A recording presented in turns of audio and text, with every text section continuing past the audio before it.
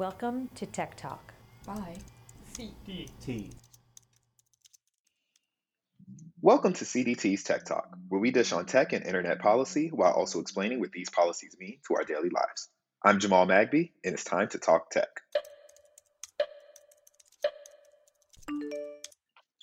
With the 2020 election season in full swing, we wanted to check in with our senior technologist for elections and democracy, Will Adler, for an update on what's going on and how we're working to keep our election free and fair in 2020. Will, thank you so much for being here today. Thanks for having me. First off, before we get started, welcome to CDT. We're so excited to have you. Yeah, me too. I'm really excited to be here. Now, tell our listeners a little bit about where you're coming from and who you are. Yeah, so weirdly enough, my background is in neuroscience. So I was doing my neuroscience PhD, which I finished in 2017. And then right after that, I decided to make the leap into policy, which is where my passions really are. So, I've spent a year in the Senate working on technology and privacy issues. I've also worked on election issues like redistricting, public access to elections data, and election security. So I'm really interested in the technology side of voting rights. So that's questions like how can technology be used to make it easier to vote and to protect elections? But on the flip side of that, it's also how is technology weaponized to suppress the vote by misinforming people or by making it harder to cast a ballot? And I'm really glad to be at CDT because I think CDT is just the perfect place to be doing that kind of work right now. Jumping into the issues at hand, how is this election season different from other ones in the past? Yeah, I think everybody does know the answer to that because obviously there's one thing that's made this year different than all years in the recent past, which is COVID.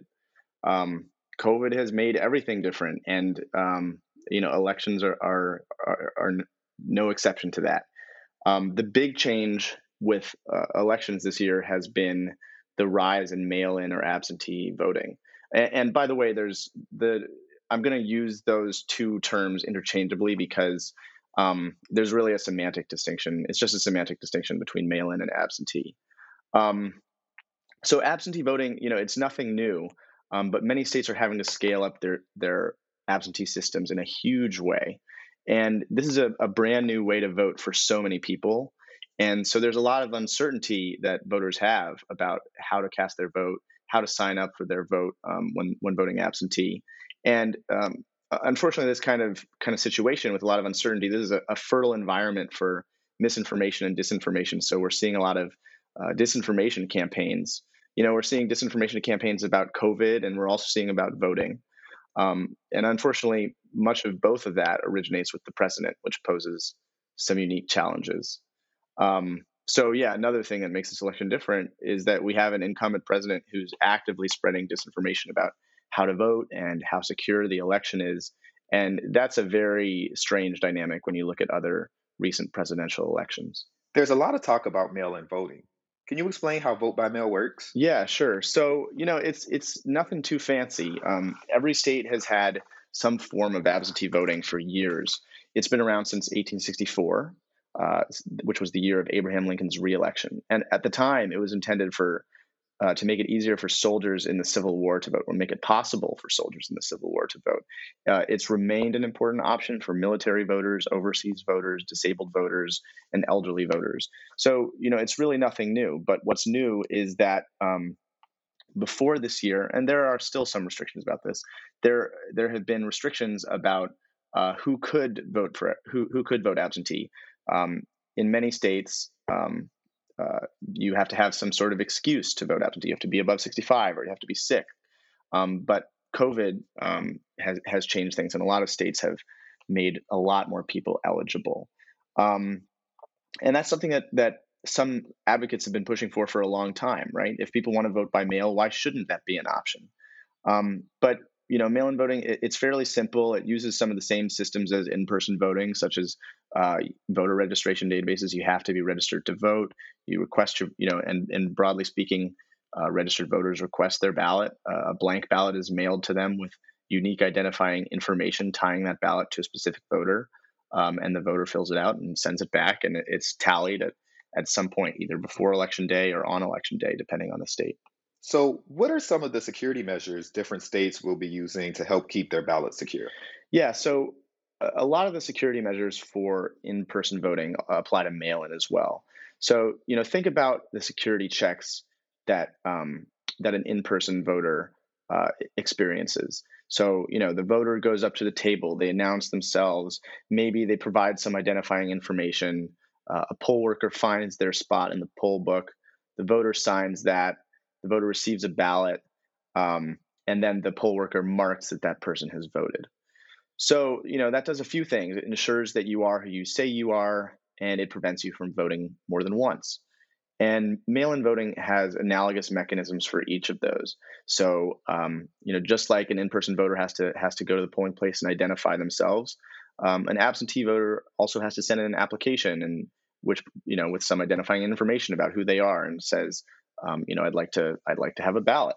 So, so you have blank ballots are mailed to individual voters with unique barcodes that tie a ballot to a voter, so that elected officials know if someone has voted an election and not allow them to vote multiple times. At various points in the process, voters also have to make sworn statements to say that I am who I say I am. And in some states, you also have signature verification. So uh, when the voter signs a statement saying that they are who they say they are, sometimes that signature is actually checked against a signature that that might be on file for that voter. And if the signature doesn't match, then that ballot might be thrown out, or in some states, a voter might be notified that there's a problem with their ballot, and they'll have a chance to correct or cure the deficiency. And all these security measures mean that it's basically impossible to commit voter fraud at the scale you would need to swing an election. And even voter fraud at the individual level is incredibly rare. 5 states have been conducting elections almost entirely by mail for years without widespread problems. Oregon has been doing vote by mail the longest. They've been mailing ballots to voters for 20 years, and there have only been 2 fraud cases out of 50 million cast. So yeah, it's basically nothing. So, these frequencies of fraud are about 5 times less likely than the odds of getting struck by lightning in your lifetime, if that gives you a sense. How will differing state election laws generally impact the electoral process? Yeah, so we have a federalist election system in this country, which means that um, it's left up to each individual state to determine the rules for their election, except for some basic minimum standards that Congress has set out. So, that means that there's a lot of variance across the states for the rules about absentee voting. And it means that in some states, it's much harder to vote by mail than in others. It also means that even for people who are allowed to vote by mail in their state, then in some states it's much likelier that their votes won't count because of a minor error they made, such as, I mentioned the signature matching process earlier before. In some cases, they might be comparing the signature on a ballot to a signature that a voter made on an electronic pad at the DMV 15 years ago. So, you can imagine that creates, a reasonably high likelihood that a signature will be judged not to match, even though the voter did nothing wrong. So, there's also ongoing litigation about all these rules in lots of different states. In lots of these states, the rules about when ballots can be counted or which ballots can be counted, whether voters will have the opportunity to fix a problem in their ballot if there are problems with it. So, all this variance across states, it's a pretty uncertain environment. One good thing is that I think election officials have been doing a really good job of informing the voters in their jurisdiction about what the rules are. I think they've been saying for months to people, if you're going to vote absentee, make sure that you, request your ballot early, make sure you return it early. And if enough people do that, then, hopefully that will kind of mitigate some of the effects of these, like, say, uncertain deadlines. If you just have, more people who know that they should just get their ballots in now and not wait till the last minute. So, what role is social media playing in the election process? Yeah. So, obviously social media is how people connect and communicate with each other, especially now in the pandemic, with in-person social interaction being, such a rare thing. Um, and just speaking personally on my social media, I see a lot of really great election related content. I see people who are enthusiastic about the candidates. uh, about the voting process, pictures of people mailing in their ballots, people reminding each other of some of the pitfalls to voting by mail, like make sure that you sign everything. Um, and platforms are also facilitating the spread of accurate, good information across these platforms. So, for instance, Facebook and Instagram have this voting information center for helping people register to vote and get accurate information on how to vote, reminding people to return their ballot, and allowing election officials to send out alerts to their voters. Um, but unfortunately, misinformation and disinformation also proliferate on these platforms. And like I said before, misinformation and disinformation, they love an uncertain environment. And right now we have um, people who are uncertain about what are the absentee voting rules in their state, and that creates an environment where misinformation about absentee voting can spread. So, about a quarter of Americans think that voter fraud has been a major problem with vote by mail, which it's just not true. And so when people repeat that on social media, it might make people less likely to vote or more likely to distrust the vote. And that's a big problem for democracy, which depends on trust. And uh, misinformation is also really hard to stop. So each day there are billions of posts on Facebook. There are over 3 million posts each day that are reported by AI systems and by users as potentially warranting removal. And even with Facebook's thousands of content moderators, that's just an insane amount of content to review. And it's very hard to do and very time consuming. Now, let's switch gears a bit and talk about mis and disinformation. Give our listeners who might not know a quick idea of what these are and why they're such a big topic these days. Yeah, so this has been a big focus of our work at CDT and especially of Emma Alonso at CDT. Um, yeah, so there's a few different kinds of misinformation and disinformation, and I mean there's a few different kinds of false information. Misinformation is false information that is created or shared without an intent to mislead or to cause harm, and so that can include just genuine mistakes that people make on social media. Someone posting a status update that ballots need to be sent in right now or something like that. If that's something that they heard, that's a piece of misinformation. Disinformation is inaccurate information that is shared with the intent to mislead and cause harm. So that can be individual posts, coordinated disinformation campaigns, and since we've been talking about mail-in voting, I would also include the president's campaign to say that mail-in voting corrupts the election is a disinformation campaign that is intended to sow doubt about the electoral process. And they're a really big problem because these things dominate the media. The press is constantly put in a spot of having to debunk these things. They polarize the population over things that are straightforward and shouldn't even really be matters of debate. And it's a big issue for democracy.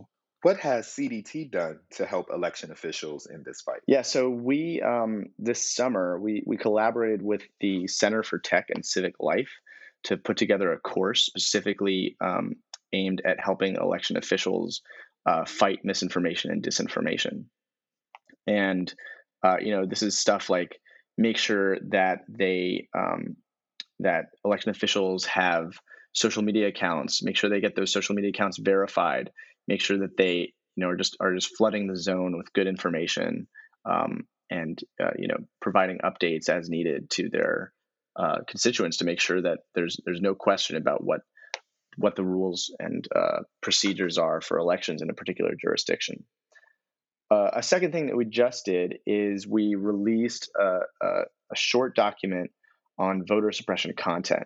So voter suppression content is a kind of misinformation and disinformation that suppresses the vote. So there's all kinds of misinformation and disinformation, right? Like we're seeing, stuff about how masks cause COVID, that kind of thing. But voter suppression content is specifically misinformation and disinformation that suppresses the vote.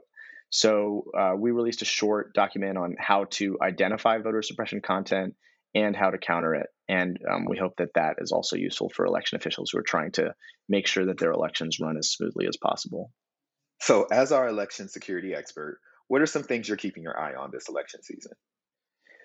Yeah. So, one really important election cybersecurity issue is the integrity of voter registration databases.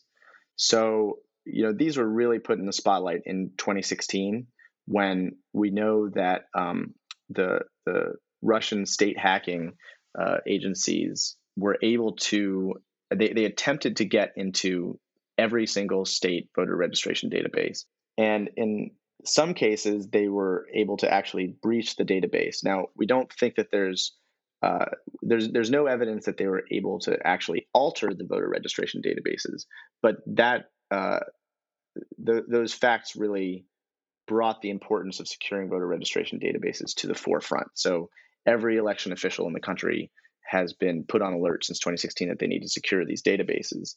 And the integrity of these databases has been even more important uh, now that so many more people are voting by mail. It's that much more important that people's addresses be correct, because if a ballot is, say, sent to the wrong address, um, there might not be enough time before the election for a voter to realize it and uh, request that another ballot be sent to their real address. So, I think there have been a lot of improvements since 2016 to voter registration database security. But that's one thing I'm keeping an eye on, is whether the changes that people have made have really made those databases secure. And I'm pretty confident that there won't be any issues this year related to that. Um, and then, another concern I have is just that the disinformation about voting fraud in general is going to lead to in-person voter intimidation. So the president and his campaign have called for people to watch the polls, in some cases in a kind of somewhat threatening manner. Now, poll watching is one way for the public to have oversight over how elections are conducted. And I think most states have laws about how to do proper poll watching. But I'm just concerned that the rhetoric about the election and about fraud has gotten so overheated and so hostile that uh, it can be taken to the point where, there are these sort of vigilante poll watching operations where people go to the polls to try to intimidate people from casting their vote, and that would be just terrible. But despite all these concerns, I'm really amazed to see how many people are turning out to vote early.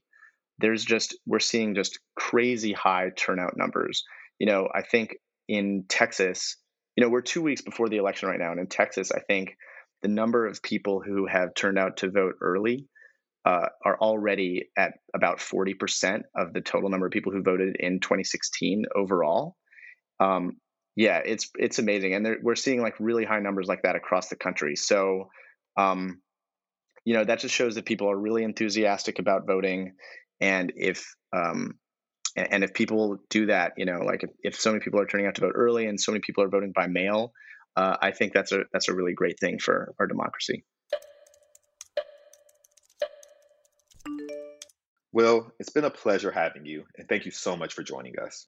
Yeah, I can't wait to see what happens this November, and I'm really looking forward to coming back here and sharing what we've learned. To keep up with more of the election security work CDT's policy teams are doing leading up to the election and beyond, please visit us at cdt.org or on Twitter, Facebook, and LinkedIn at SendThemTech.